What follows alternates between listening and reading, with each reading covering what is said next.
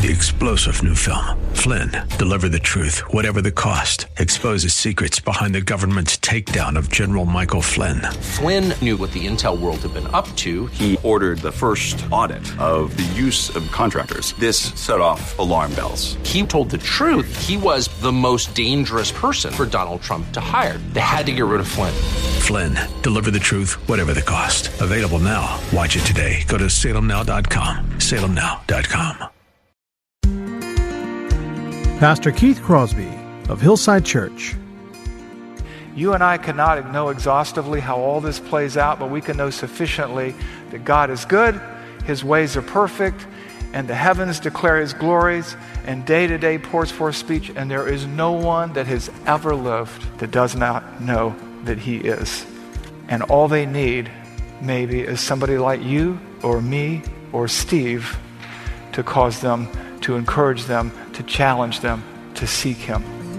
I can see the promised land, though there's pain within the plan. There is victory in the end. Your love is my battle cry, the answer for all my life. Every giant will fall, the mountains will move, every chain of the past you've broken into.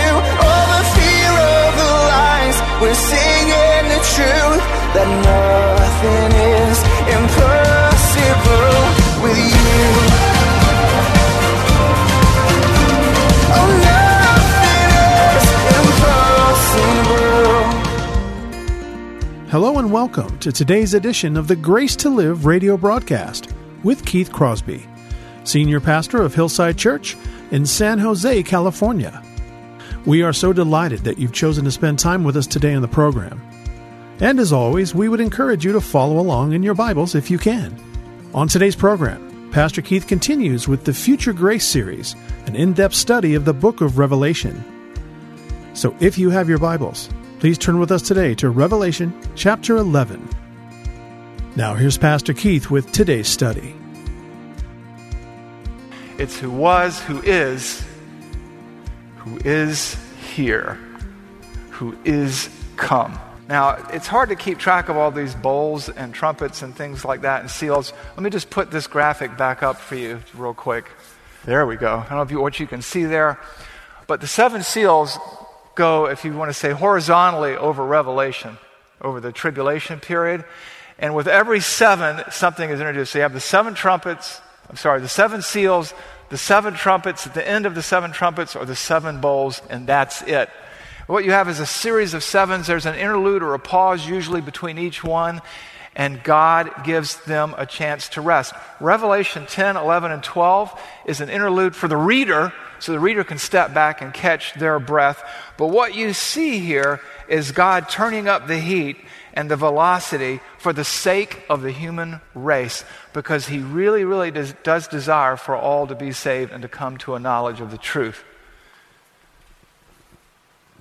Again, verse 15, the kingdom of the world has become the kingdom of our Lord and His Christ, and He shall reign forever and ever. You might say it's all over but the shooting at this point. God is triumphing, and now we're just going to have some mop-up operations at the end of this salvific campaign of judgment and grace. Verse 19. Then God's temple in heaven was opened, and the ark of His covenant was seen within His temple. There were flashes of lightning, rumblings, peals of thunder, an earthquake, and heavy hail.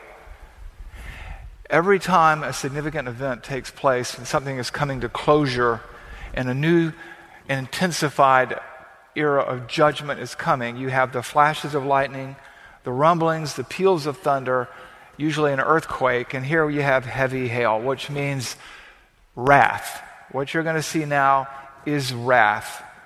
He has saved a number of Jews. Some people say the 144,000 Jewish evangelists are in that number. I can't make that case from the text. But what you see is that while men may fail us, God does not fail. He cannot fail. And all the way through the tribulation period, he judges, and yes, but he also saves. And what you see here is the lengths that he has gone to warn and to draw people to himself. You see, often because we're human beings and we have finite minds, we're quick to judge God.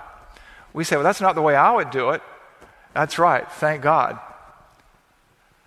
Because God is perfect. His will is perfect. His ways are perfect. His redemptive plan considers every contingency, everything that can go wrong. And because he has declared the end from the beginning, he knows exactly what he's doing, why he's doing it.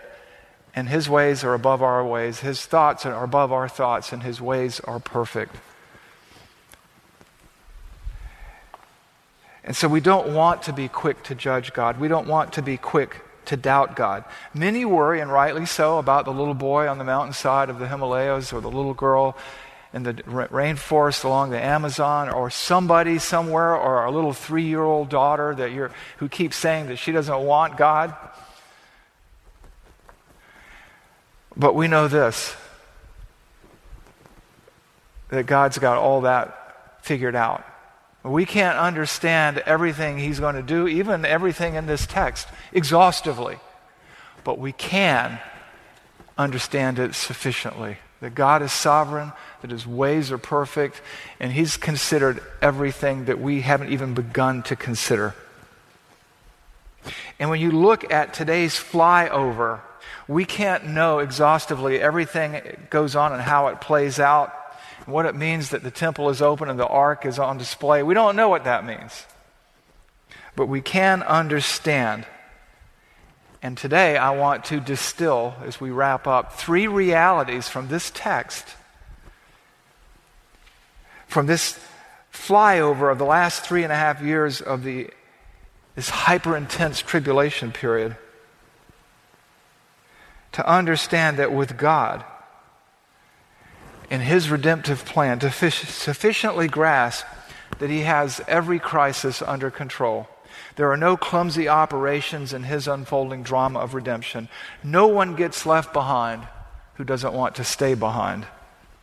And yes, he does desire all to be saved and to come to a knowledge of the truth, and has provided ample opportunity again and again and again. And there are aspects of his redemptive plan that we cannot understand, but what we can understand are these 3 realities. And reality number 1 is this: no one's eternity is left to chance. No one's eternity is left to chance. There are no accidents in God's economy. You get a hint of this in verse 3, chapter 11. And I will grant authority, power to my 2 witnesses, and they will prophesy, they will preach for 1,260 days clothed in sackcloth. Sackcloth indicates mourning. See here that God has a plan that's not ill-conceived, it's not hasty. His deadlines are perfect. His plan is good. Every contingency has been anticipated. Every opportunity for repentance given. Redemption and forgiveness and judgment are preached for 1,260 days. That's 3.5 years. 3.5 years to the entire world. In an unmistakable way, opportunity after opportunity is provided day in and day out, week in and week out for 3.5 years to Jews preaching Jesus Christ in Jerusalem. How often does that happen? These 2 witnesses are given divine authority and protection that every time somebody tries to kill, assassinate, harm, or attack them, they are consumed by fire. Time and time again, they perform miracle after miracle. They shut up the rain for 3.5 years. Water is turned to blood. Miracle after miracle after miracle is done. They send every kind of plague as often as they desire, so that it's not just them like the weatherman getting it right once in a while. Nothing is left to chance. They preach their message, and their message is authenticated by the overwhelmingly obvious supernatural power that they wield. And so looking at that, we can understand sufficiently that God leaves nothing to chance, even the salvation or condemnation of a boy on the side of a mountain in the Himalayas. Secondly, reality number 2, realize this. We should realize this. People are not ignorant. They're just defiant. Everybody is without excuse, as it talks about in Romans 1:18-20. Look at verses 8, 9, and 10. So these people prophesy, these 2 men, they do these incredible miracles. They say, don't run from God, run to God. Oh, that you would turn to me and live. God takes no pleasure in the destruction of the wicked. Come by water without cost. And these are Old Testament prophet types preaching Christ. And when they're killed, what does the world do? Oh, what a tragedy. No.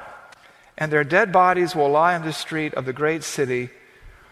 And for 3.5 days, the people of every tribe, language, and nation will gaze at their dead and rotting bodies and rejoice and give gifts and exchange presents and make merry, because these bothersome people are dead. After all they have seen and heard and felt, there's no doubt that these people understand that the Christian God, which is the only God there is working through these 2 men. And as the world watches on social media, television, Facebook, Vimeo, YouTube, cable news network, FaceTime, Skype, who knows? They see these people murdered and they rejoice. And they leave their bodies to rot and to be bothered and disturbed by animals and the sun and everything else. God gave them warning. God made himself known to them in unmistakable ways. You know, we've read throughout the Bible over time, Psalm 19, the heavens are declaring the glories of God, and day to day pours forth speech, and there's no place where their word is not heard. Romans 1:18-20 tells us that the wrath of God is revealed from heaven against all unrighteousness of men who suppress the truth in unrighteousness, because God has made himself evident to them. His invisible attributes have been revealed through what he has made, so that all people are without excuse. And then you have this in Revelation 11. How much warning does the world need? I mean, really? And then think of what we've studied in Revelation 6, right? When they say, let the rocks fall on us, the generals, the kings, the princes, the rich, the poor, the free, and the slaves, saying, let the rocks fall on us, because we don't want to face this God or his Messiah, the wrath of the Lamb. There's no ignorance here. When my little girl said, I don't want to follow Jesus because I want to have fun, she was just acting out of her fallen nature. And by God's grace, a grace that I know sufficiently but not exhaustively, she repented eventually around the age of 10 and embraced Christ.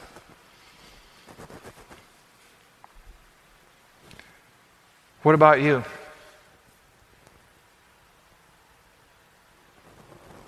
Do you know Christ in a saving way? Do you know about God, or do you know God? Reality number 3. I hope that you can sufficiently see and understand that. Number 3, God does not abandon people, people abandon him. Verse 11. But after 3.5 days, the breath of life from God entered them, and they stood upon their feet, and great fear fell upon those who saw them. Then they heard a loud voice from heaven saying to them, come up here. It kind of harkens back for me to the baptism of Christ. This is my beloved Son in whom I'm well pleased. Listen to him. This is kind of a reverse of that. And they went up into heaven in a cloud, and their enemies watched them. And at that hour there was a great earthquake, and 1/10 of the city fell. 7,000 people were killed in that earthquake. That's a hard pill. That's a bitter pill. And the rest were terrified and gave glory to the God of heaven.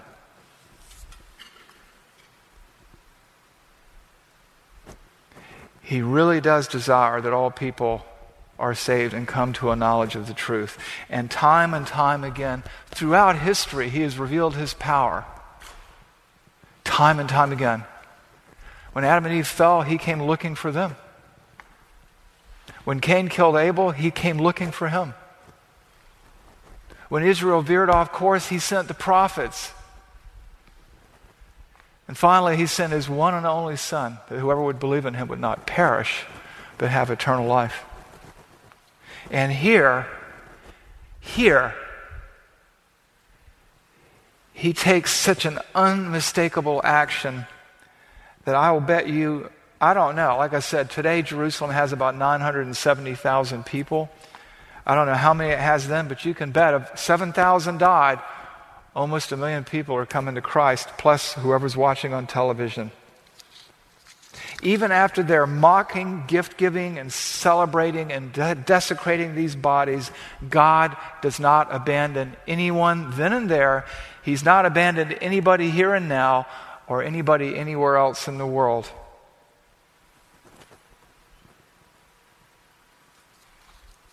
God never abandons his people.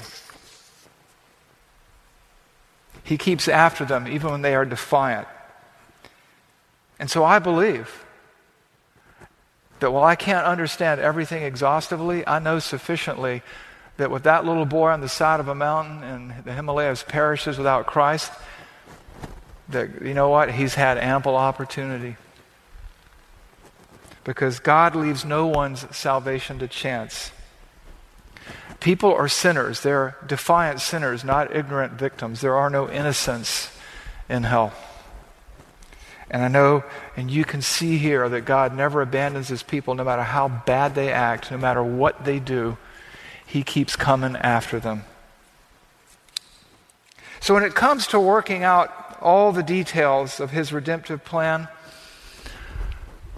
I can't begin to claim to understand everything, but I know sufficiently this, that God has all the things that worry us taken care of, and things we've never considered. And I trust him to do the right thing each and every time. What about you? So what do you do with a message like this? Let me just walk through maybe some questions about, some application questions for you. If you are a religious person, but you are not born again, if you have not surrendered your will, your soul, your rights, your autonomy, if you have not turned away from being your own little God and doing things your own little way and put your faith in Christ, what about you? Are you ignoring and abandoning his grace and looking for reasons not to believe? Well, if God loves everybody, what about this little boy in the Himalayas? Don't worry about him. What about you? Because you've heard enough today. God's word does not return void. It goes out and it accomplishes its purposes. It goes out for salvation, to bring people to him. And it goes out for condemnation, to remove any excuse that people have to say, well, I just didn't know. There are no ignorant people, only defiant people. What about you? We're going to have prayer partners come up today, and you can have somebody pray for you about anything you want, or maybe even point you to the saving God who wants you to embrace his forgiveness. Secondly, Christian, what about you? If you're a Christ follower, are you sometimes paralyzed because you're afraid that you're not going to have all the right answers? That somebody's going to ask you something about the second law of thermodynamics and how that relates to the Bible? Well, it's in the Bible, by the way, but that's for another day. Don't be paralyzed. All you need to explain to people is what you know. That you are a terrible person and God is a wonderful Savior, and Jesus Christ, the God of the universe, had come to earth to seek and save that which was lost. And you understood and you admitted that you were a sinner and you believed that only he could save you, and you committed yourself to his care. Don't worry about what you don't know. You cannot know the answer to every question exhaustively, but you understand the gospel sufficiently to explain it to everyone. And my last question is for the Christian too. And we're going to talk more about this on Vision Sunday, September 12th, about a culture of evangelism. How many times have you heard me harangue you from the pulpit saying, what does the text say? What does the text mean? And how then shall we live? And to that I would add the fourth question. And who have you told? Because you know what?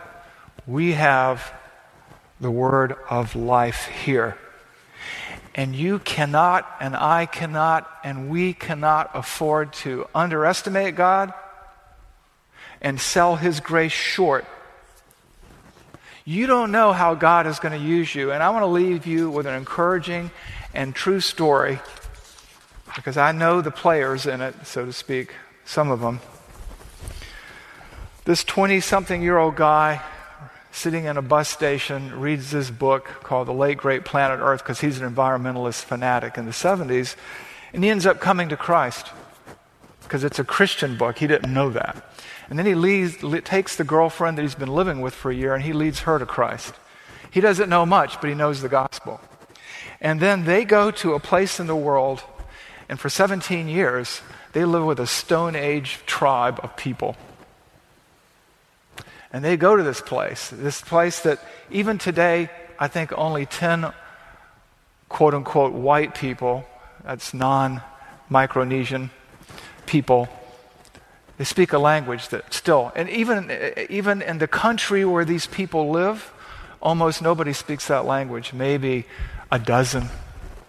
And it takes, because of the complexities of this culture and their demon worship and their violence, 4.5 years to learn the culture and the language sufficiently to explain the gospel.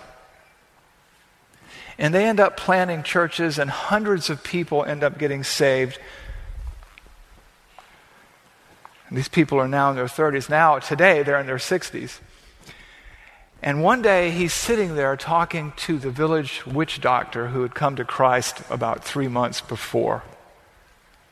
And he's just looking at the guy and marveling at the grace and the goodness of God. And the guy looks at him and goes, Steve, I don't know how to tell you this. We're glad that you came. But we knew of this God of yours already, long before you came. We were told that we were the sweat off the back of the stars, and that we had become, that's how we came into creation. We knew this God. They call the God of the Bible Yo. They always, when they speak of him, they go, Yo. They put their head down and their hand up. He said, we always knew of Yo. We knew that there was a creator. We knew that he created us. We understood that. But our problem was to acknowledge him meant to be accountable to him. And until you showed up and brought that message, we had kidded ourselves. And now we have eternal life, and we worship Yo. Thank you. These people were far more isolated than the Himalayas, and they knew that there was a God. And we know from the Bible that without faith it's impossible to please God, and that he is a rewarder of those who seek him. You and I cannot know exhaustively how all this plays out, but we can know sufficiently that God is good, his ways are perfect, and the heavens declare his glories, and day to day pours forth speech, and there is no one that has ever lived that does not know that he is. And all they need, maybe, is somebody like you or me or Steve to cause them, to encourage them, to challenge them to seek him.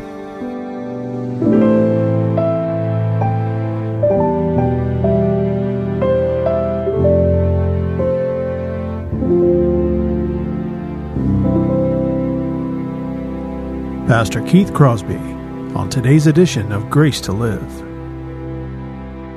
We are so blessed that you've chosen to spend time with us today studying God's Word.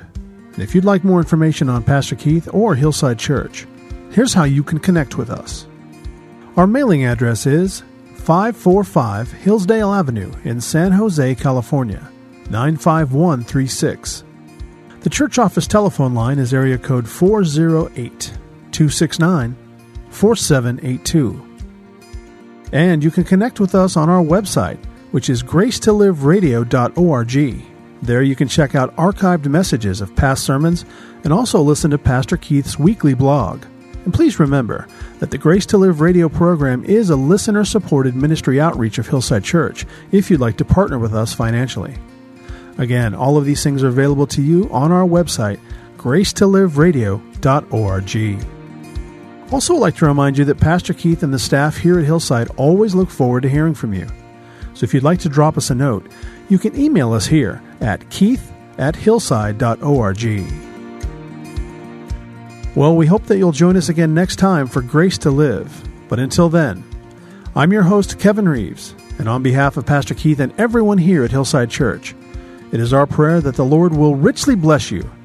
And thanks for listening. Every giant will fall, the mountains will move, every chain of the past you've broken into. All the fear, all the lies, we're singing the truth, that nothing is impossible with you. Oh, nothing is impossible. 3-star General Michael J. Flynn, head of the Pentagon Intelligence Agency, knew all the government's dirty secrets. He was one of the most respected generals in the military. Flynn knew what the intel world had been up to. He understood its funding. He ordered the first audit of the use of contractors. This set off alarm bells. The explosive new documentary, Flynn, Deliver the Truth, Whatever the Cost, uncovers the facts behind this scandal. Flynn told the truth. He was the most dangerous person for Donald Trump to hire. I find out the worst enemy that I'm going to face in my life is right here in America. They took my assessment and they wanted me to change it. And I was like, I'm not changing it. They had to get rid of Flynn. With in-depth interviews, archival footage, and never-before-seen personal records of the man behind the headlines. I just felt like I was drowning. Flynn, Deliver the Truth, Whatever the Cost. Available now. Watch it today. Go to salemnow.com. salemnow.com.